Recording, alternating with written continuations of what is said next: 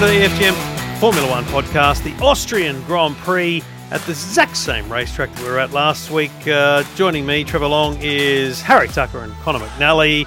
Harry Tucker, you get to kick it off first this week. For people that are downloading the podcast Monday morning, you're probably in lockdown anyway, so you may as well watch the race. But if you're not, should you watch the whole race, the highlights, or brush it entirely? Ooh, this is tough. Like, it's borderline highlights and watch the full race, I think. Yeah. If you're on the fence, just go the highlights. But if you got like a little bit more of an interest, I reckon that you still can't go wrong with the full race. Connor? Yeah, I'm in the same position as Harry. I'm borderline on the highlights, borderline on the race. The race wasn't that bad. Wasn't overly impressive in some respects, but I think you can either give or take the highlights or the race. That's where I stand. I think I'll be the decisive one. Watch the race. Because especially compared to last week, this was a good race. This is the kind of race that makes you go, yeah, Formula One's got something. So give it a crack, folks. But, take your own judgment. From this point on, they will be spoiling the fuck out of it. So if you are going to do that, come back to us in a little while. So, boys... how many people do you think we have that tune in for this first 30 seconds and then tune out? Like, I don't know. Do you do that in the podcast? Well, I don't know. But I think it's the right thing to do for a current event, such real-time live concept. Oh, you're correct. I'm just curious. I mean, we're taking the piss here. Let's be honest. Who knows? but I think here's the way I look at it. Right, I think there's a few people, and some of the people that tweet us but don't watch the race. I get the sense that if there was a race that was from flag to flag or lights to flag, the best thing we've seen in a long time, they'd want to know that before the show. Like, do you know what I mean? I think they'd want to be sent away to watch it. That's the way I see it. Send them away to watch it if it's something you really must see, and then come back and enjoy. So that's what. Anyway, thanks for making me justify the format of the show. I was being a smart ass, and you just went full into the depths. He went full blown. Explanation. That's what he did. It's the radio program manager in me that wants to analyse whether or not we're doing the right thing each and every week. We do it all thanks to the good people at KO. I stream it live on KO. I don't have any other subscription at this point, so KO is the way I get all my sport. And if you don't have KO, give it a crack. In fact, let me put it to you this way. If you don't have KO and you are listening to this podcast the day or two after the Austrian Grand Prix, send me a DM. I've got vouchers for KO, which will give you, well, they were meant to only be a month, but I won't lie. I'm told they're a couple of years worth. No, I don't have a lot of vouchers, but if you haven't got KO, I'm prepared to offer a couple of vouchers up. If you hit us up, I will send you a voucher so that you can enjoy KO for a month on us. So, boys, the race overall, I mean, we said it was a good race broadly, and it was. Harry, early safety car for a very small thing off the back there with Ocon. But here's what I took out of the race. Close racing. There was a lot of, wing to nose, I felt. Yeah. Well, I think with that, we just got stuck again in these DRS trains where no one can really get past each other for ages because everyone's in that DRS train, getting a little bit of boost down the straights. And then because these cars are just so aero dependent that there's all this dirty air through the bends there. So there's no way for people to get past each other unless they've got a significant car advantage. So hopefully next year's regulations, which are meant to improve that sort of downforce reliance a bit, fix that, because it's like this race is like a teaser for how cool Formula One could be if it was just easier to overtake.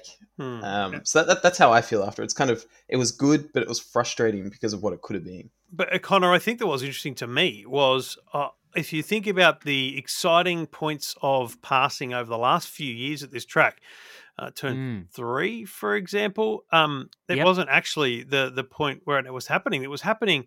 I'm trying to think. Was it into 4/5 or something down there as they turn in?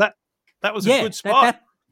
That is a fantastic spot. We have seen a lot more action at that particular part of the circuit in the last 2 seasons than we have seen at turn 3 for quite some time. Usually on the opening lap, turn 3 is usually one of those corners where every chaos happens, like everyone bumped into one another, and it certainly did, obviously, for Esteban Ocon tonight. But turn 4, turn 5, that has been like the real center of attention, particularly with what we're about to discuss. I mean, we saw it last year with Lewis Hamilton and Alex Albon when they got pushed off. But there's a lot more in that particular corner this time around. What we're about to discuss, I feel like you're foreshadowing. I mean, let's turn it over to Harry Tucker here, who's best mates with the race director. I believe you are. Could there have been more penalties for the very spirit of motorsport? I mean, Sergio Perez opts to go around the outside. Lando Norris takes essentially the racing line and gets penalised. Then Perez does the same thing a couple of times to Leclerc and gets penalised. There was others who got penalised for stupid things like crossing the white line and coming into the pits when it's a shit pit entry in the best of times. I don't know. I just feel like this whole thing would have been a very different race without those penalties, with Perez and Norris in a different position. Well, I think they stuffed up with the Perez and Norris one because that kind of set the precedent then. That's right. It was like, even if, they made that decision, like, shit, maybe this was not the right one.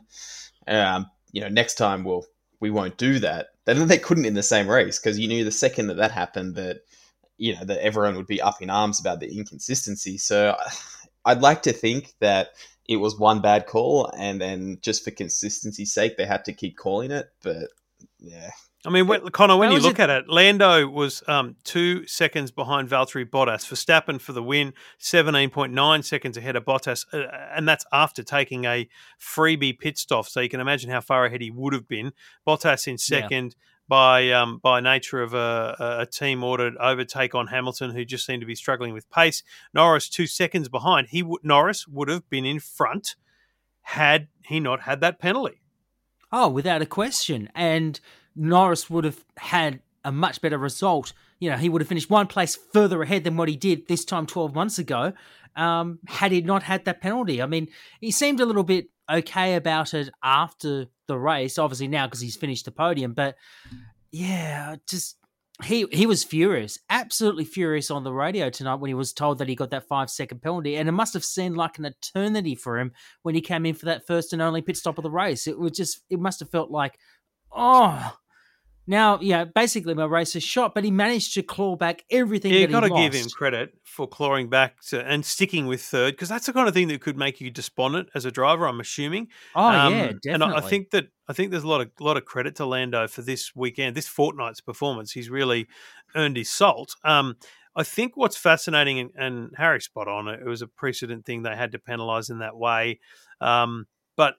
But let's just look at, overall the race had that, and Harry called it, DRS trains.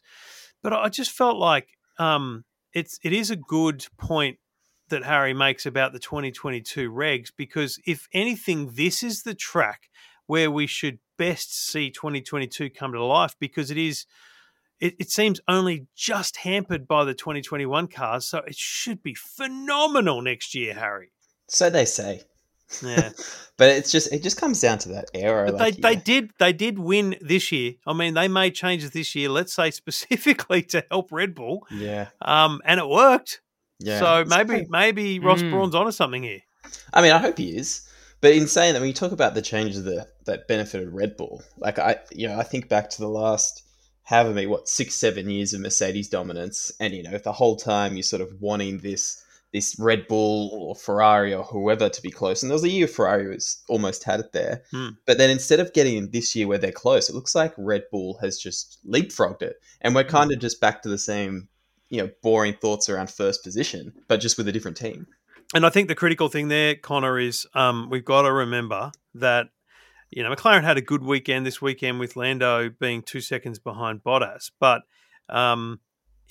Red Bull and Mercedes are still lengths ahead. The 10th place getter, Fernando Alonso, was lapped. And I think, obviously, it's a very short racetrack. I get that. But it does, indicate a problem overall. But, I just think that, I think it was a good race because it felt closer. Last week felt like there was 10, 15, 20-second gaps between everyone.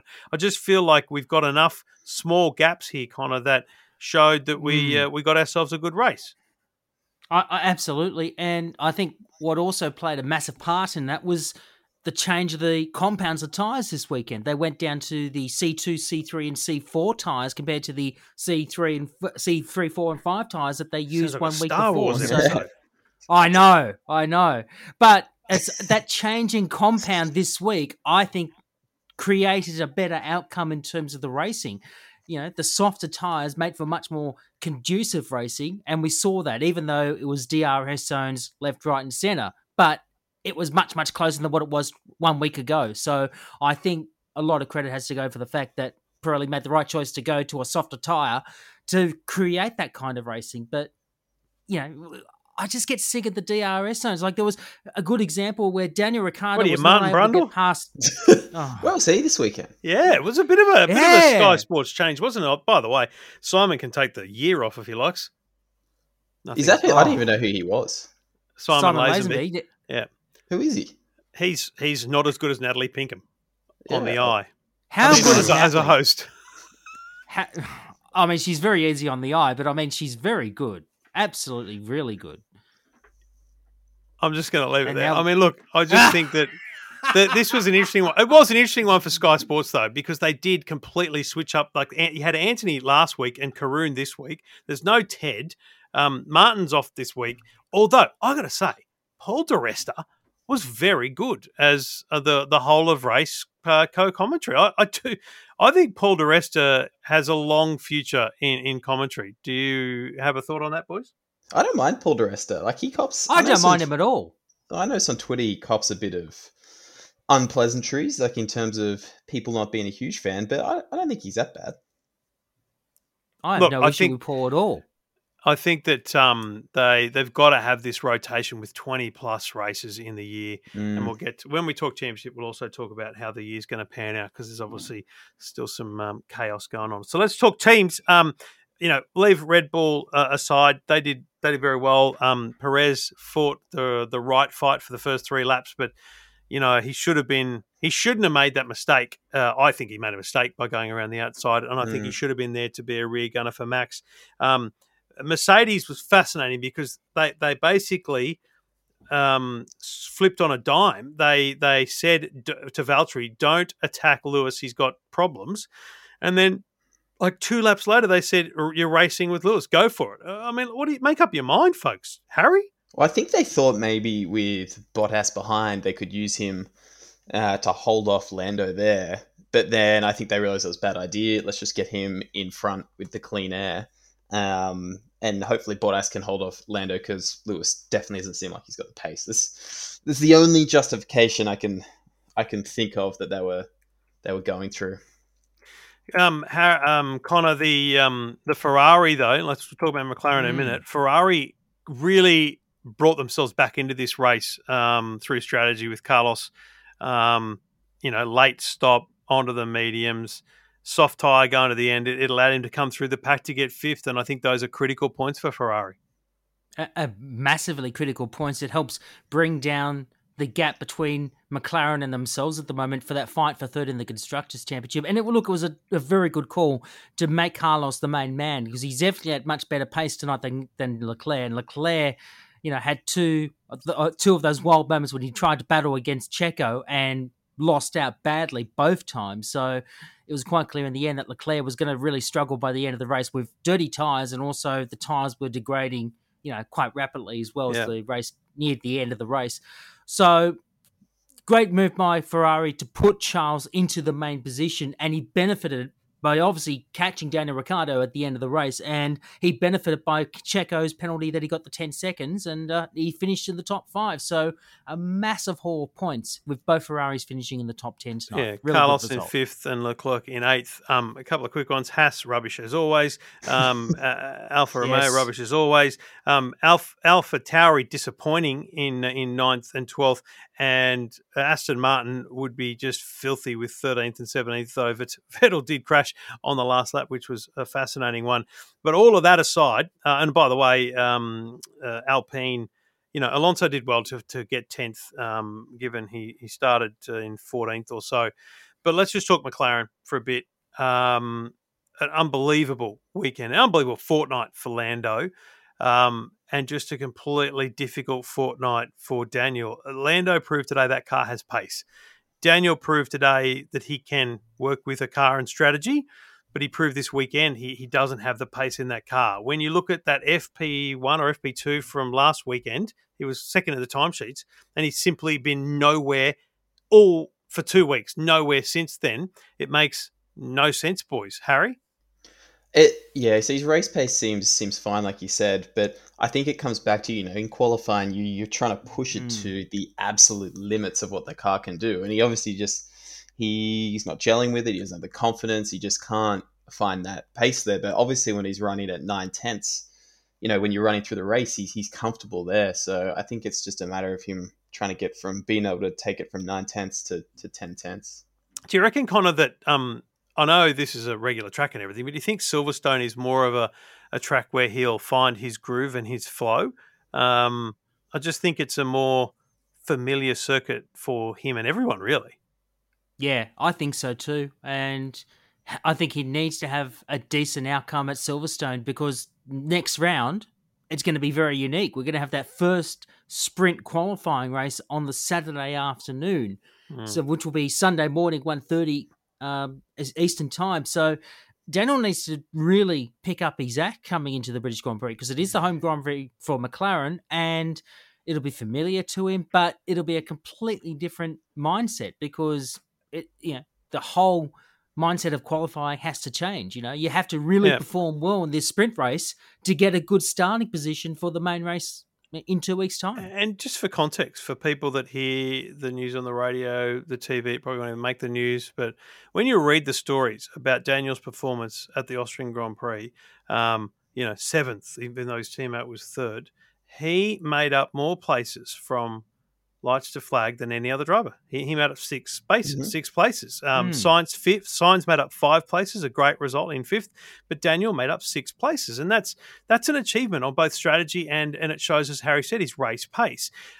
I don't think Andre Seidel and Zach Brown would be filthy with Daniel right now. I think they would be frustrated like he would be. I think I think there's too much focus on it, and I think that's actually Daniel's problem as well. Every question he gets is about this fucking thing. It's like, mate, just let me drive, just let me race, just let me go.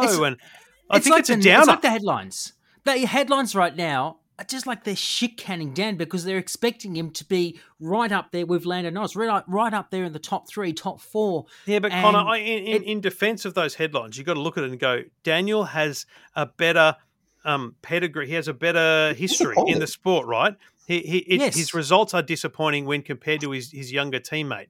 Now, does that mean he's not as good as his younger teammate? It may. Does that mean that he's always going to play second field to Lando? I don't think so. I think over the course of 3 years, we're going to see him come into his own. On Twitter earlier, Clinton Maynard was asking, what the hell's going on? Matt de Groot said something along the lines, hey, just everyone calm down. Renault, when he was at Renault, he took his time to get into it.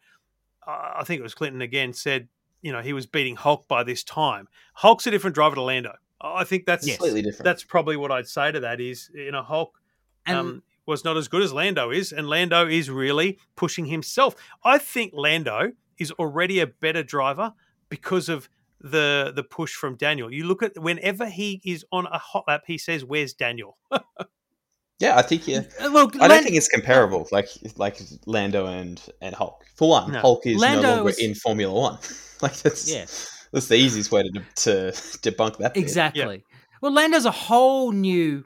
He's a whole different league altogether. He's very young. He's only 22, and he's got a whole career ahead of him, and he's just excelling everyone's expectations in such a brief period of time in his career already. Whereas and I think he takes on what Daniel has done in his time in Formula One, and he's equaling, if not bettering, what Daniel has done, and that has probably confounded Daniel quite a bit, that he's not able to keep up with that pace. But like you said, Trev, it's going to take him. He's got a 3-season deal. I think he's going to eventually come into his own. Very, very much so next year when the new regulations come in. So I think people just need to just, as Matt de Groot said, just back off and let him gel into the car in good time. His time will definitely come. The best thing Daniel could get is a bunch of good headlines for making up 6 places and finishing 7th, and a strong result for McLaren. That's what he needs from this race. But I'm sure if we watch all the post-race interviews, it'll be the opposite. But look, I think critically, and Conor will get to the tables at the end of the show, but this was a good result for McLaren. It could have been slightly better with Norris being a peg up, but probably better than they expected with Daniel in 6th, though. Both Sainz and Leclerc, their key competitors, made up 5 and 4 places respectively. So, pretty solid weekend all around for both those teams.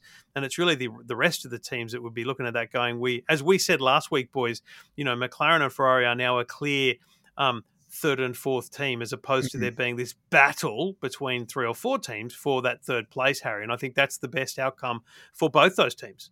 Well, Alpine's completely disappeared. I mean, what happened to Gasly? Because I feel like AlphaTauri still is quite close. Stopped. He stopped, and that I think really cost him.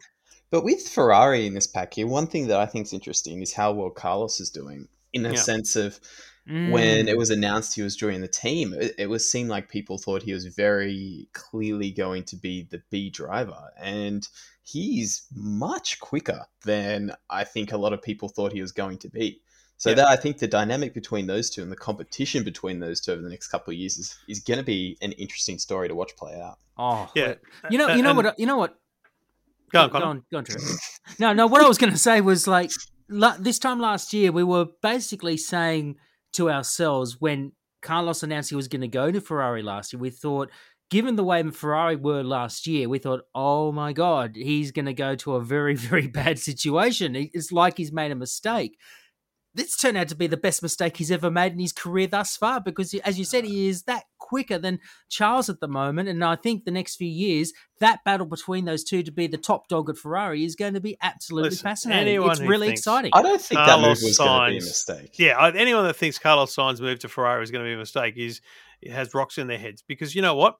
If Carlos Sainz signed a contract that said that actually said explicitly you're getting paid 1/10 of what Charles is getting paid, you're the clear number 2, you have to respond to team orders, it's still a good move because it's a red Ferrari Formula One car. I mean, it's just, and he can prove himself even under those conditions. But I think those kind of things only come into play when it's championship battle stuff. So I think Carlos is actually showing himself as probably one of the drivers of the year. I mean, at this point, aside from Verstappen and Hamilton, who you put in their own kind of pedestal here, you would argue, would you not, Conor, that Sainz and Norris are probably the standouts for the year in terms of their performance, not just on the table, but in terms of where they're hitting above what we perhaps expected. They're batting above their average right now, let's face it, and it's great to see. I'm really impressed with how much more maturity that these two have had in a space of 12 months, and they're just going to continue to get better and better. And I think Carlos will definitely be challenging for a race win. Maybe not this year, but definitely next year. I think I could really see Carlos finally getting that win, and the same for Lando. I'm really excited to see them continue their maturity going into 2022. Harry, just rounding up, talking about drivers individually, Vettel crashed. I guess just a bad outcome at the end of the race to have a crash, and it didn't seem like it was his fault. It actually felt like it was Kimi's. I don't know. It just felt like a racing incident. Weirdly, it felt like it was just one of those points where there's multiple lines out of that corner, and a little bit of sense of awareness problem there from Kimi probably caused it. But still, a disappointing weekend for Aston Martin, and I think that Vettel would not be happy with that. Tsunoda, I thought, was doing pretty well through the weekend, although he finished in 12th and well behind Gasly in 9th, who 2 stopped it, and so did Tsunoda. But it's just, I feel like there's no other standouts happening in the field, Harry. No. There was a few. It's funny you said. There's going through the results now, and there's a few drivers who I just realized almost got no coverage. Like, I had no idea actually really where they placed. Like Tsunoda, Stroll. Like, up until we started speaking, I was like, oh, yeah, I had no idea that's where they were. And the big one that we haven't even mentioned yet, George Russell. Georgie boy. 11th place, fair dinkum. Like 2 laps to go. I feel so how sad. gut-wrenching is that, mate? And you looking into the garage, and all the guys have just got their heads in their hands. their hearts were just broken. You feel sorry for them. Oh, And I to the point where I reckon, Alonso's a race driver. He's always going to make the move. But where I reckon that even he a little bit would have felt a little bit sorry for Do you know what? About 3 laps before he passed him, I thought to myself, if you're Fernando Alonso, and Fernando Fernando has a lot of respect apparently for George from what you hear from the commentators So and they stuff. say. A part of that, wouldn't you just go, I'll just stay on his tail and look like I'm trying. I mean, just give the kids a point. It's just 1 point for Christ's sake. But Yeah. I think in the end, remember, Fernando's a racer, and that's what he does. It's Exactly. at his heart, it's at his core. He's always going to be that way.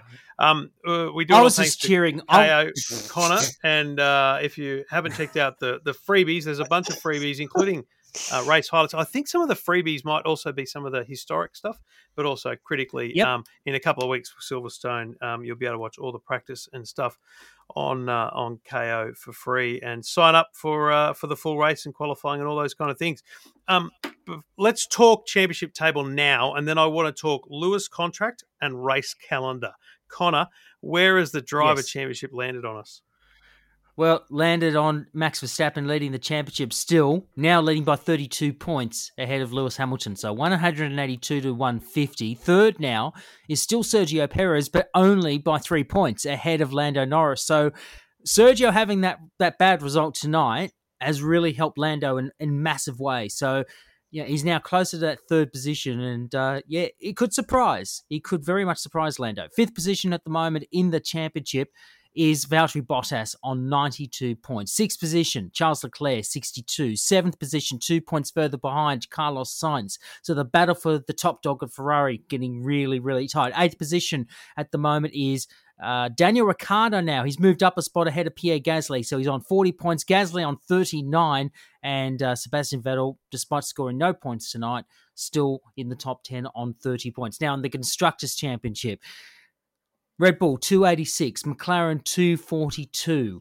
McLaren have extended Mercedes their lead. 242. Jeez, you're freaking me Mercedes out there for a minute. 242. Oh, sorry. What am I doing to myself? Yeah, Mercedes, sorry.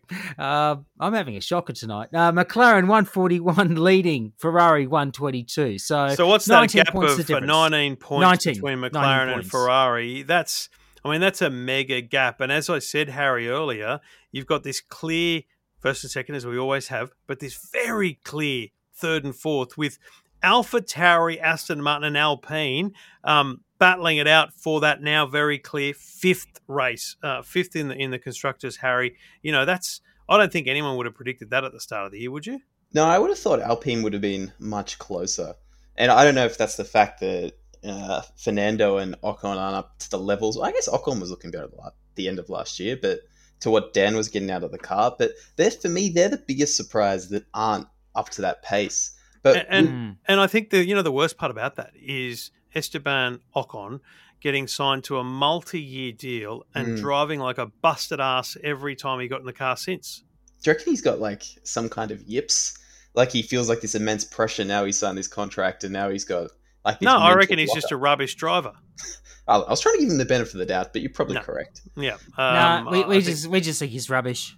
With the McLaren Anyway, and Ferrari, what's like with that one? You're saying 12 points. Like that's so close.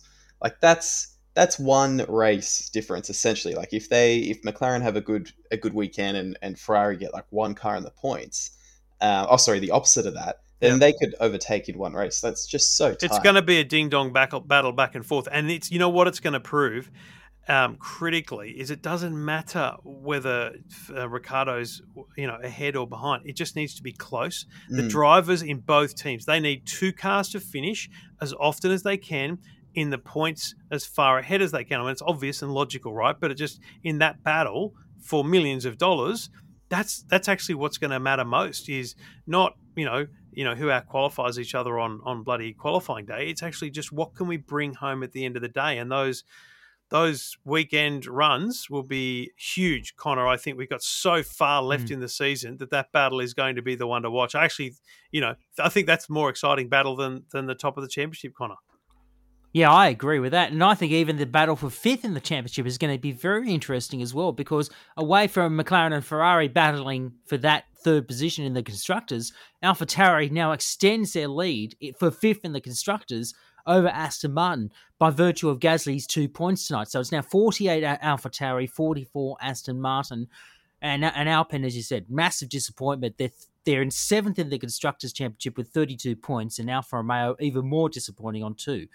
Harry, It would have been takes 9. his job doing the championship points so seriously. He reverted back to giving the points, even though we'd started talking about it, more broadly. It's the passion and the commitment that I respect greatly, Connor. I really do. Thank you. Thank you.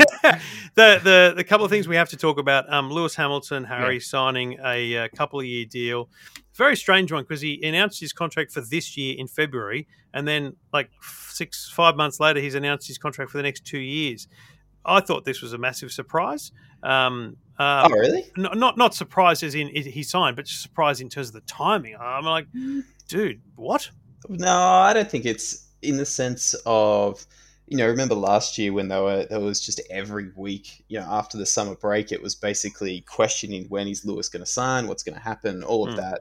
And I think that would be distracting. And this year they know that Red Bull is probably faster, and if they want to win the championship, they're going to need every bit of focus they have. And so let's just get it out of the way. And I think Lewis is more interested in that than whatever he was interested in negotiating. I still think that this deal says that they've either done the deal for next year with the second driver, or even more, they're going to announce it. I just think, mate, if I'm Toto, let's announce it now. Let's get George, if not in the car, let's get everyone's focus on George and find Valtteri a seat. Toto's a deal maker, Connor. He will find Valtteri a seat if Valtteri wants one. Yeah, he's a modern-day Flavio, let's face it. And I think he will find Valtteri a seat. I don't know if it'll be a Williams seat, like he'll go back to Williams to finish out his career, or he'll go to another team.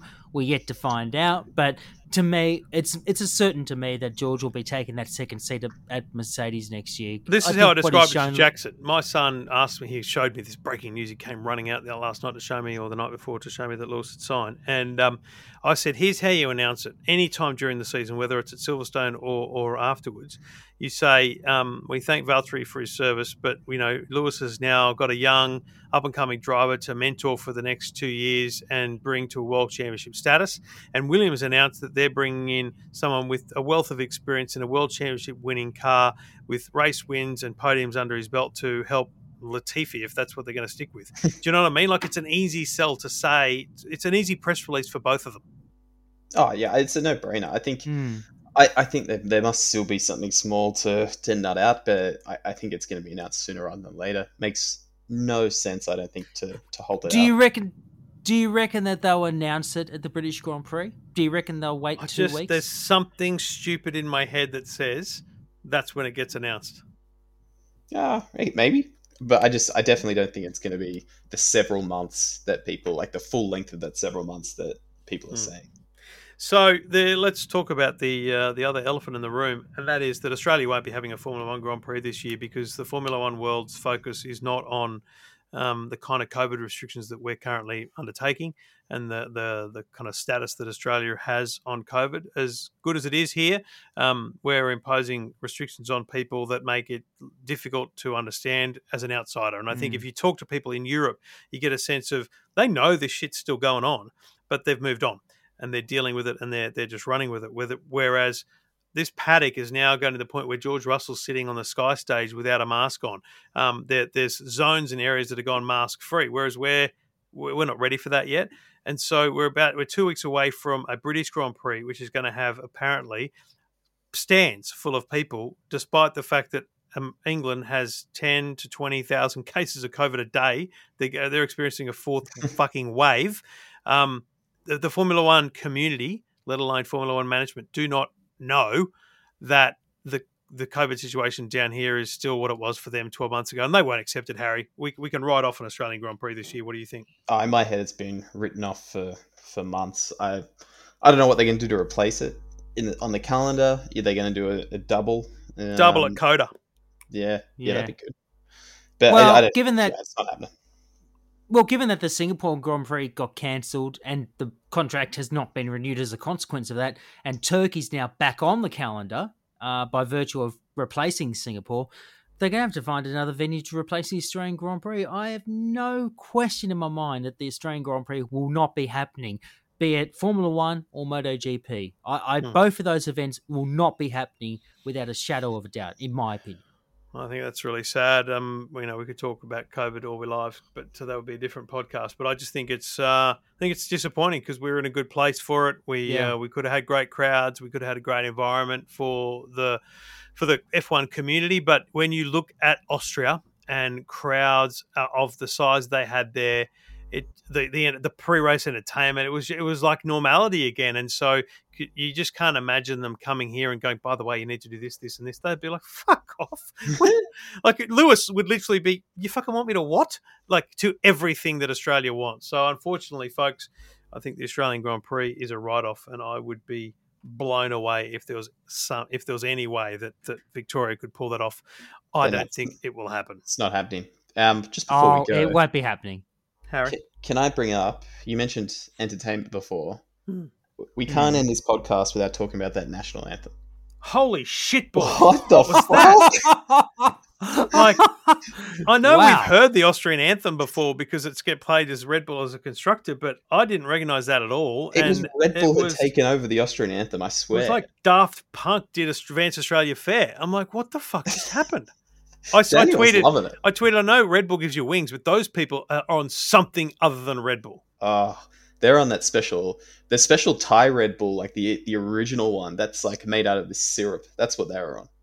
Man, that took me by surprise. I mean, skydivers with bat suits and planes going around them was pretty epic, but that anthem with drums and electric guitars, that's unseen. Anyway, I just wanted to bring that up before you. Good on them for the show, though. Hey, good on them for the show. Yeah, it blew everyone away, and it reminded me of when.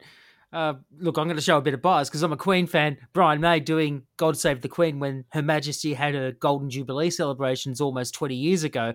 It just reminded me of something like that, and I'm thinking, wow, that's completely out of the ordinary. But hey, credit to Red Bull. That was pretty cool.